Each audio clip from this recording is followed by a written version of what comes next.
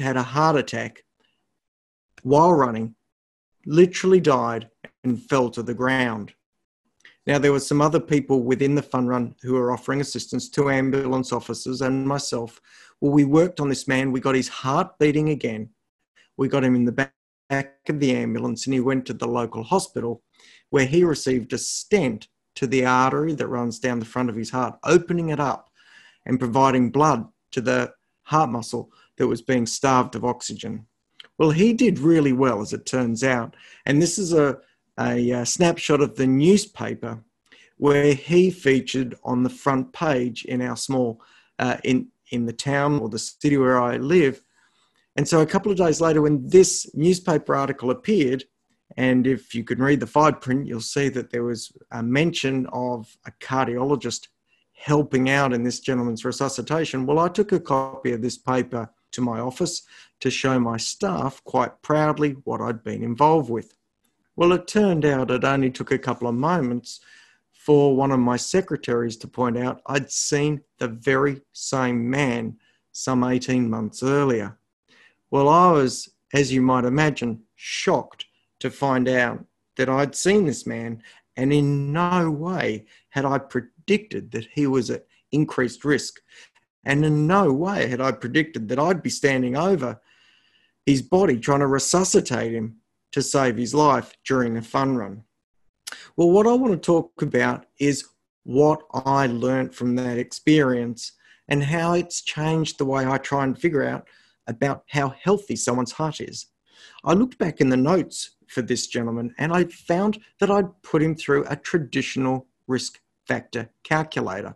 One of these very simple tools which allows us to put in this man's characteristics, his age and sex, his blood pressure, smoking status, his total cholesterol, his so-called good cholesterol, whether he's diabetic and whether his ECG was normal. And for this man, he actually got a green thermometer, which would suggest his risk was low. And in fact, if you can read the print, it says your heart and stroke risk is 6%.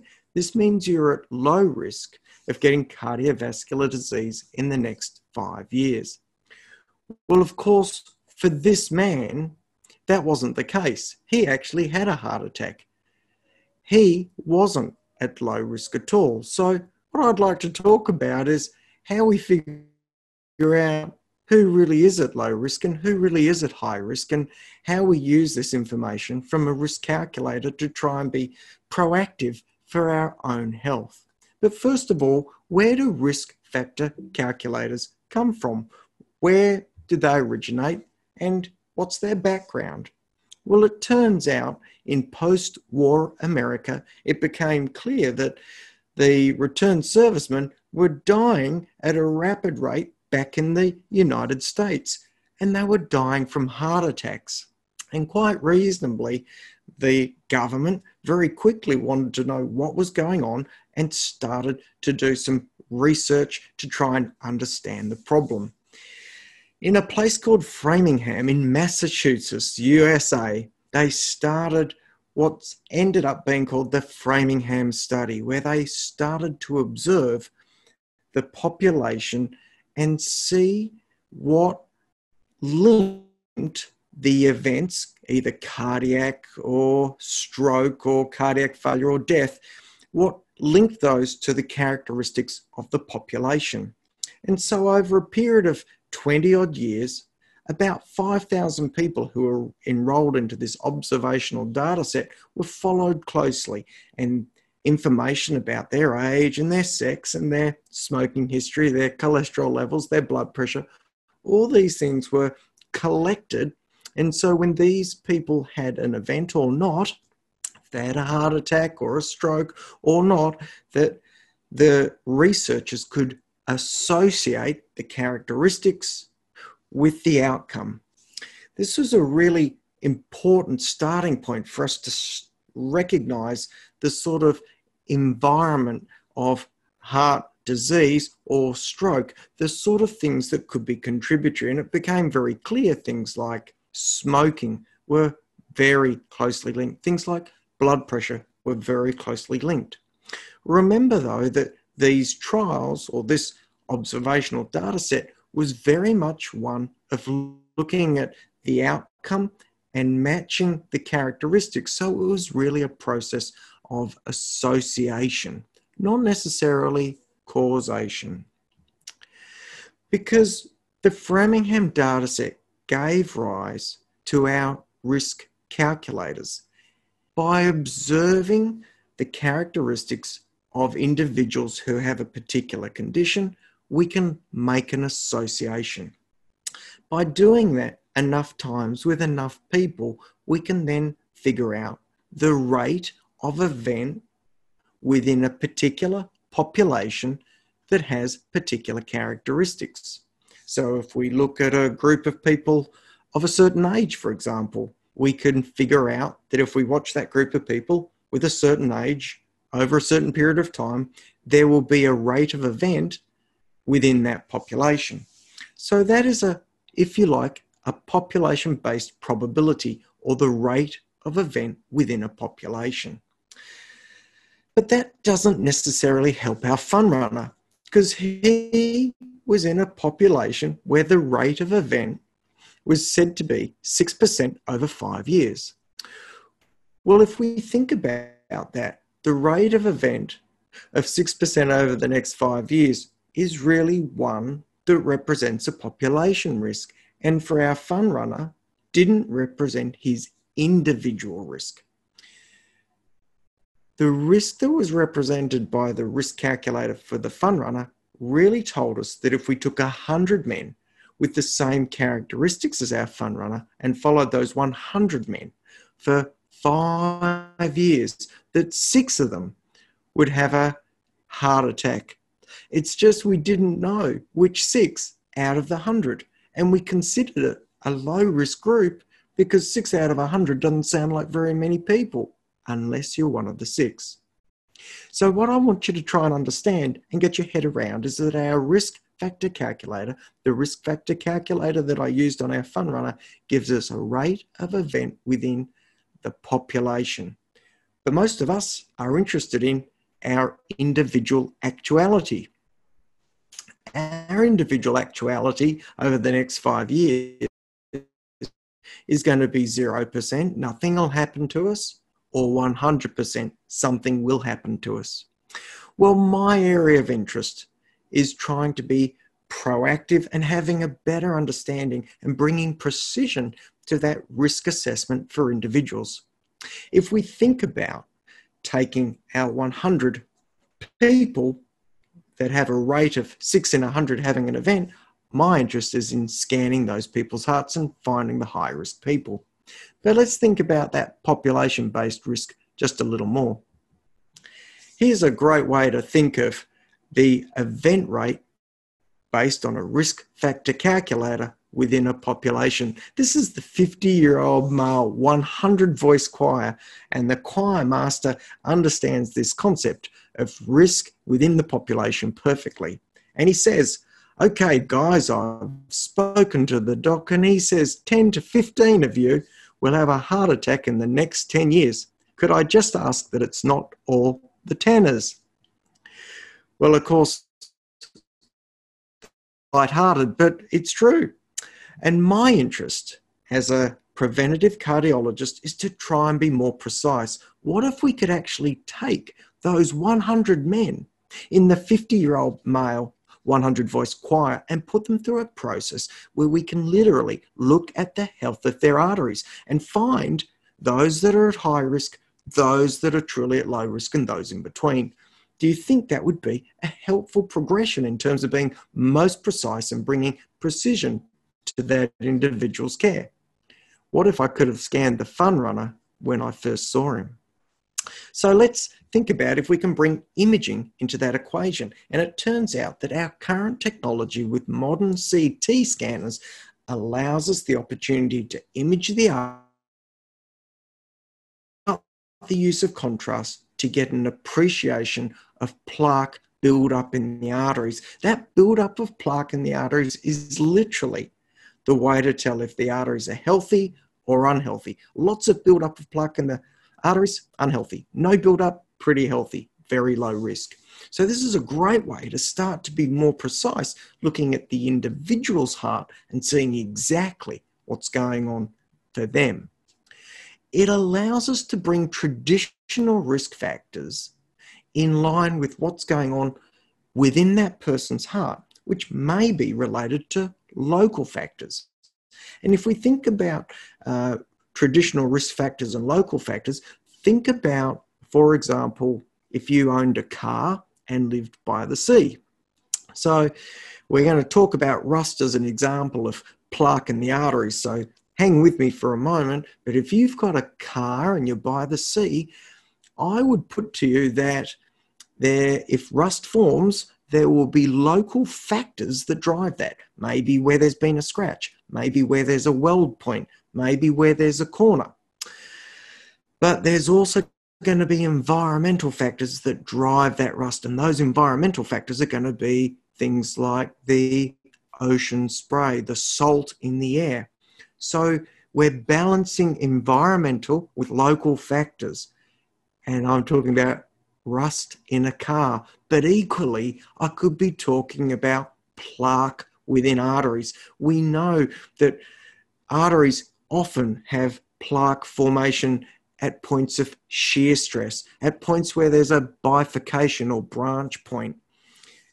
But we also know that the environment of plaque formation is really important. Things like diabetes, blood pressure, cholesterol levels, smoking history, and the formation of plaque in the arteries or rust in the pipes is the interplay of what's going on in the environment of plaque formation together with local factors within that individual's arteries.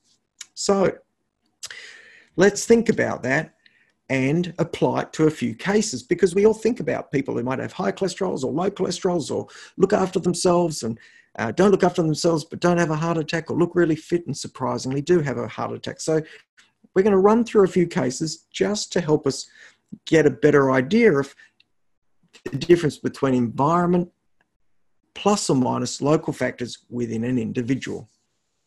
So for these cases I'm going to share with you, I'd like you to think about whether the risk factor calculation or the risk or population risk assessment alters your management, and then whether the imaging of that individual alters your management. I want you to try and pretend to be doctors for a moment. So put on your doctor's hats and think, do I want to treat this person with a cholesterol tablet or not? So here we go. So let's take Janet, who's 64 years of age. Her cholesterol's 6.8 millimoles per litre. If you use milligrams per decilitre, that's about 250. So her cholesterol's up there. Her good cholesterol, the so-called HDL cholesterol, is pretty good.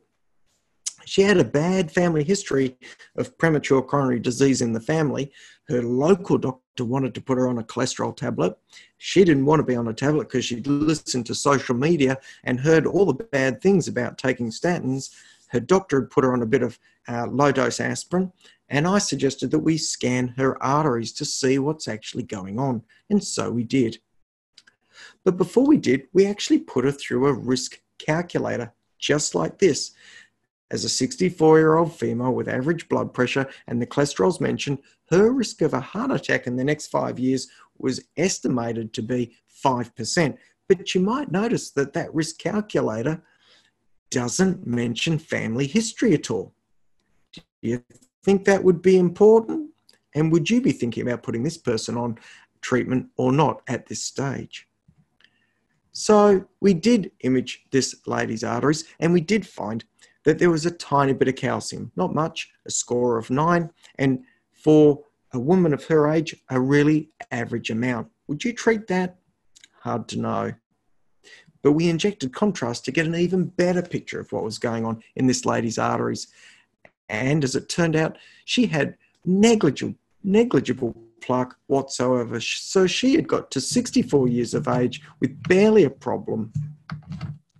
And she personally didn't want to be on a cholesterol agent. It was hard to make a case to put her on one. We could watch and see how she went, but we could certainly have a discussion about her not being at super high risk and where to go from there. Kim was 56 when I met her. Her cholesterol had been treated because it had previously been 8.1, which is over 300 milligrams per decilitre. if you look at that on a risk calculator, it's through the roof, and there's no question we would all want to treat that. On treatment, it had all come down, and you can see her corrected risk factor after treatment of her cholesterol brought her risk factors right down to a 3% risk. Well, everyone would normally be pretty happy with that. But it turned out that this lady had a really bad family history and she wanted to know a bit more. So I suggested we might like to get some imaging done, which we did. It only showed a tiny little bit of calcification, but we did inject some contrast to try and get a better idea of exactly what we're dealing with. And you can see right here, a nasty plaque at the very beginning of a major artery that runs down the front of her heart. A great bit of information to help us be precise in this lady's care. It meant that we could then turn around and say to this lady, look, we really want to drive those cholesterol levels down. We also want to improve those triglyceride levels. And we can keep a close eye on this lady and really make sure that we are well informed of her future risks. Alan was 76 when he came to accident and emergency. He was an active farmer. He'd had a bit of chest pain. He was cleared through accident and emergency, no abnormal blood tests, no abnormal ECG. He got put through a stress test, which he passed with flying colours. He was on no regular meds. The risk factor calculator estimated his risk at about 12%, which is sort of borderline, and a lot of people would think about treating that. He wasn't keen to be treated. He was a fit, healthy fellow. I said to him, we might want to look at your arteries just to see what's going on, which we duly did. He had a calcium score of well over 1,000, in fact, approaching 15,000. And for a man of his age, that put him above the 90th centile, which means out of a group of 100 men his age, about 90 of them or more would have less calcium in their arteries, and calcium is a high-risk feature. This was a substantially surprising finding. But would it alter your management? You bet it would. If you knew he had that much stuff going on in his arteries, you would want to do something about it. So we certainly did. We put him on some therapy and he's been well ever since. I'm going to wrap up with Jim, who had a cholesterol of over 350, couldn't tolerate statins, terrible looking risk profile when we looked at his arteries. Surprise, surprise, almost pristine. I want you to get the message that cardiac CT imaging is a remarkable way to look into the future and better than trying to crystal ball it from simply traditional risk factors alone. So what I'd like to do is wrap up there. I'd like to invite you to go and have a look at drwarwickbishop.com, where I've got lots of information, podcasts, etc., and videos which explain these concepts even more. And I'm going to wrap up there. Thank you so much for the opportunity to share. I hope that that's informative, and I wonder if you've got any questions. Yeah, thank you so much, Dr. Bishop. That was quite informative. So a lot of people are putting questions about their condition of heart with respect to the whole COVID happening. So how does it affect that, and how what preventive measures can we take? So there's a number of issues around that.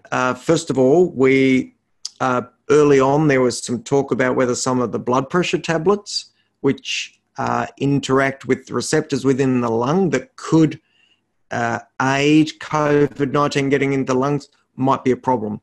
That was very speculative. That was poor observational research.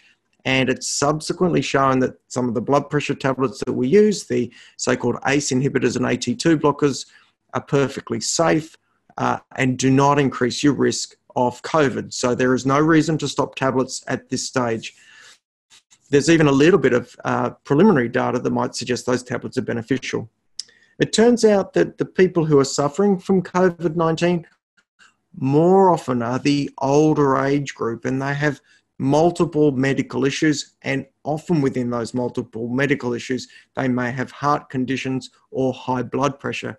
So by virtue of the fact that they're a bit older, they have multiple medical conditions, people with heart problems are being caught up in certainly the poor outcomes associated with COVID-19. Within a group of people who suffer severe COVID-19, a portion of those people actually get the infection within the heart muscle. We would call that a myositis or a myocarditis, where the infection is directly affecting the heart muscle as well as the lungs. And these people are very, very sick. Okay, great. Thank you for that. One more thing. So, people have because of this lockdown, and people are staying home. They have been living a very sedentary lifestyle for the past 2 and 3 months, and a lot of people are speculating that it will have a toll on their uh, heart health, and issues like obesity and all will crop up. So, do you have any suggestions on what should we do once this to cater to this problem? So I think it's very important to try and take away part of the message I shared tonight, which is there are traditional risk factors and there are things that happen within individuals that we can't predict very well unless we look. So we'll take that out of the equation, because you're asking me specifically about exercise and obesity. Well, there's no question that obesity is detrimental to heart health. So losing weight and keeping the weight off is very important to keep your blood pressure down, improves sleep, improves your cholesterol levels and so forth. And exercise, there's no question that regular exercise is beneficial for your heart health. Generally, if you can manage 30 minutes 5 times a week, that would be brilliant. Very difficult in these times. While you're not able to exercise as much, I often find that a good number of my patients respond well to keeping their carbohydrate consumption down a bit as one way to avert too much weight gain when they're not exercising as much, not burning as many calories. So keeping the carbohydrates down can be beneficial. But exercise, I don't know, maybe get a stationary bike, maybe don't eat too much while you're in lockdown. Yeah. So, Abhay Narang is asking, nowadays people are facing problem of hypertension, especially. Do you recommend taking any hypertension medicine for young people? Yeah, so raised blood pressure is an incredibly important piece of maintenance for us to look after in the long term. Raised blood pressure impacts the whole vascular tree. If you could imagine if you had an irrigation system and the pressure within your irrigation system was too high, you would wear out the pipes and put the pipes on strain. You'd put strain on the filter within your irrigation system, and you'd put strain on the pump. Well, the heart is no different. If you've got raised blood pressure within the body, you increase your chance of stroke, heart attack, kidney failure. You can also develop a problem called atrial fibrillation, and you can develop cardiac failure. So blood pressure is incredibly important. And from a young age, the longer you put that wear and tear on your vasculature, the greater the damage it'll be. And for anyone who's carrying too much weight, for anyone who's overweight, every kilogram that you can lose in weight will drop your blood pressure by 1 millimeter of mercury. So it's very valuable not to push that weight up and then to bring that weight down if you're too high, because it will help with blood pressure control. But blood pressure treatment, even from an early age, is incredibly important because the wear and tear is cumulative over years. Yes. Okay, so it's okay to take medicine if you have such symptoms at an early age. Absolutely. If you have high blood pressure at a young age, you should be taking the appropriate tablets. Remember, though, that some people at a young age who have elevated blood pressure have a reversible cause. And so seeing a specialist who knows about blood pressure and how to investigate blood pressure properly is really important, because occasionally it'll be a very specific reversible condition. So good evaluation and appropriate treatment for blood pressure from as early as possible is best recommendation for good heart health in the long term. Okay. So, any tips, final recommendations you like to give to our audience? So one of the things I get asked a lot is, what should I be eating? What should I be eating for a healthy heart?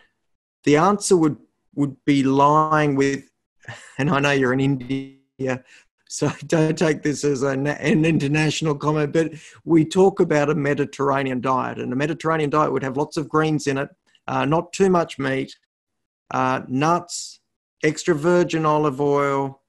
I think things like legumes are valuable. Avocado can lower cholesterol, but very sensible sort of eating patterns together with some regular exercise and keeping the carbohydrates down is also a valuable thing to do. And make sure those carbohydrates are complex if you are eating them. So a couple of simple things, lots of extra virgin olive oil, nuts are good, lots of greens, keep the carbohydrates down and exercise.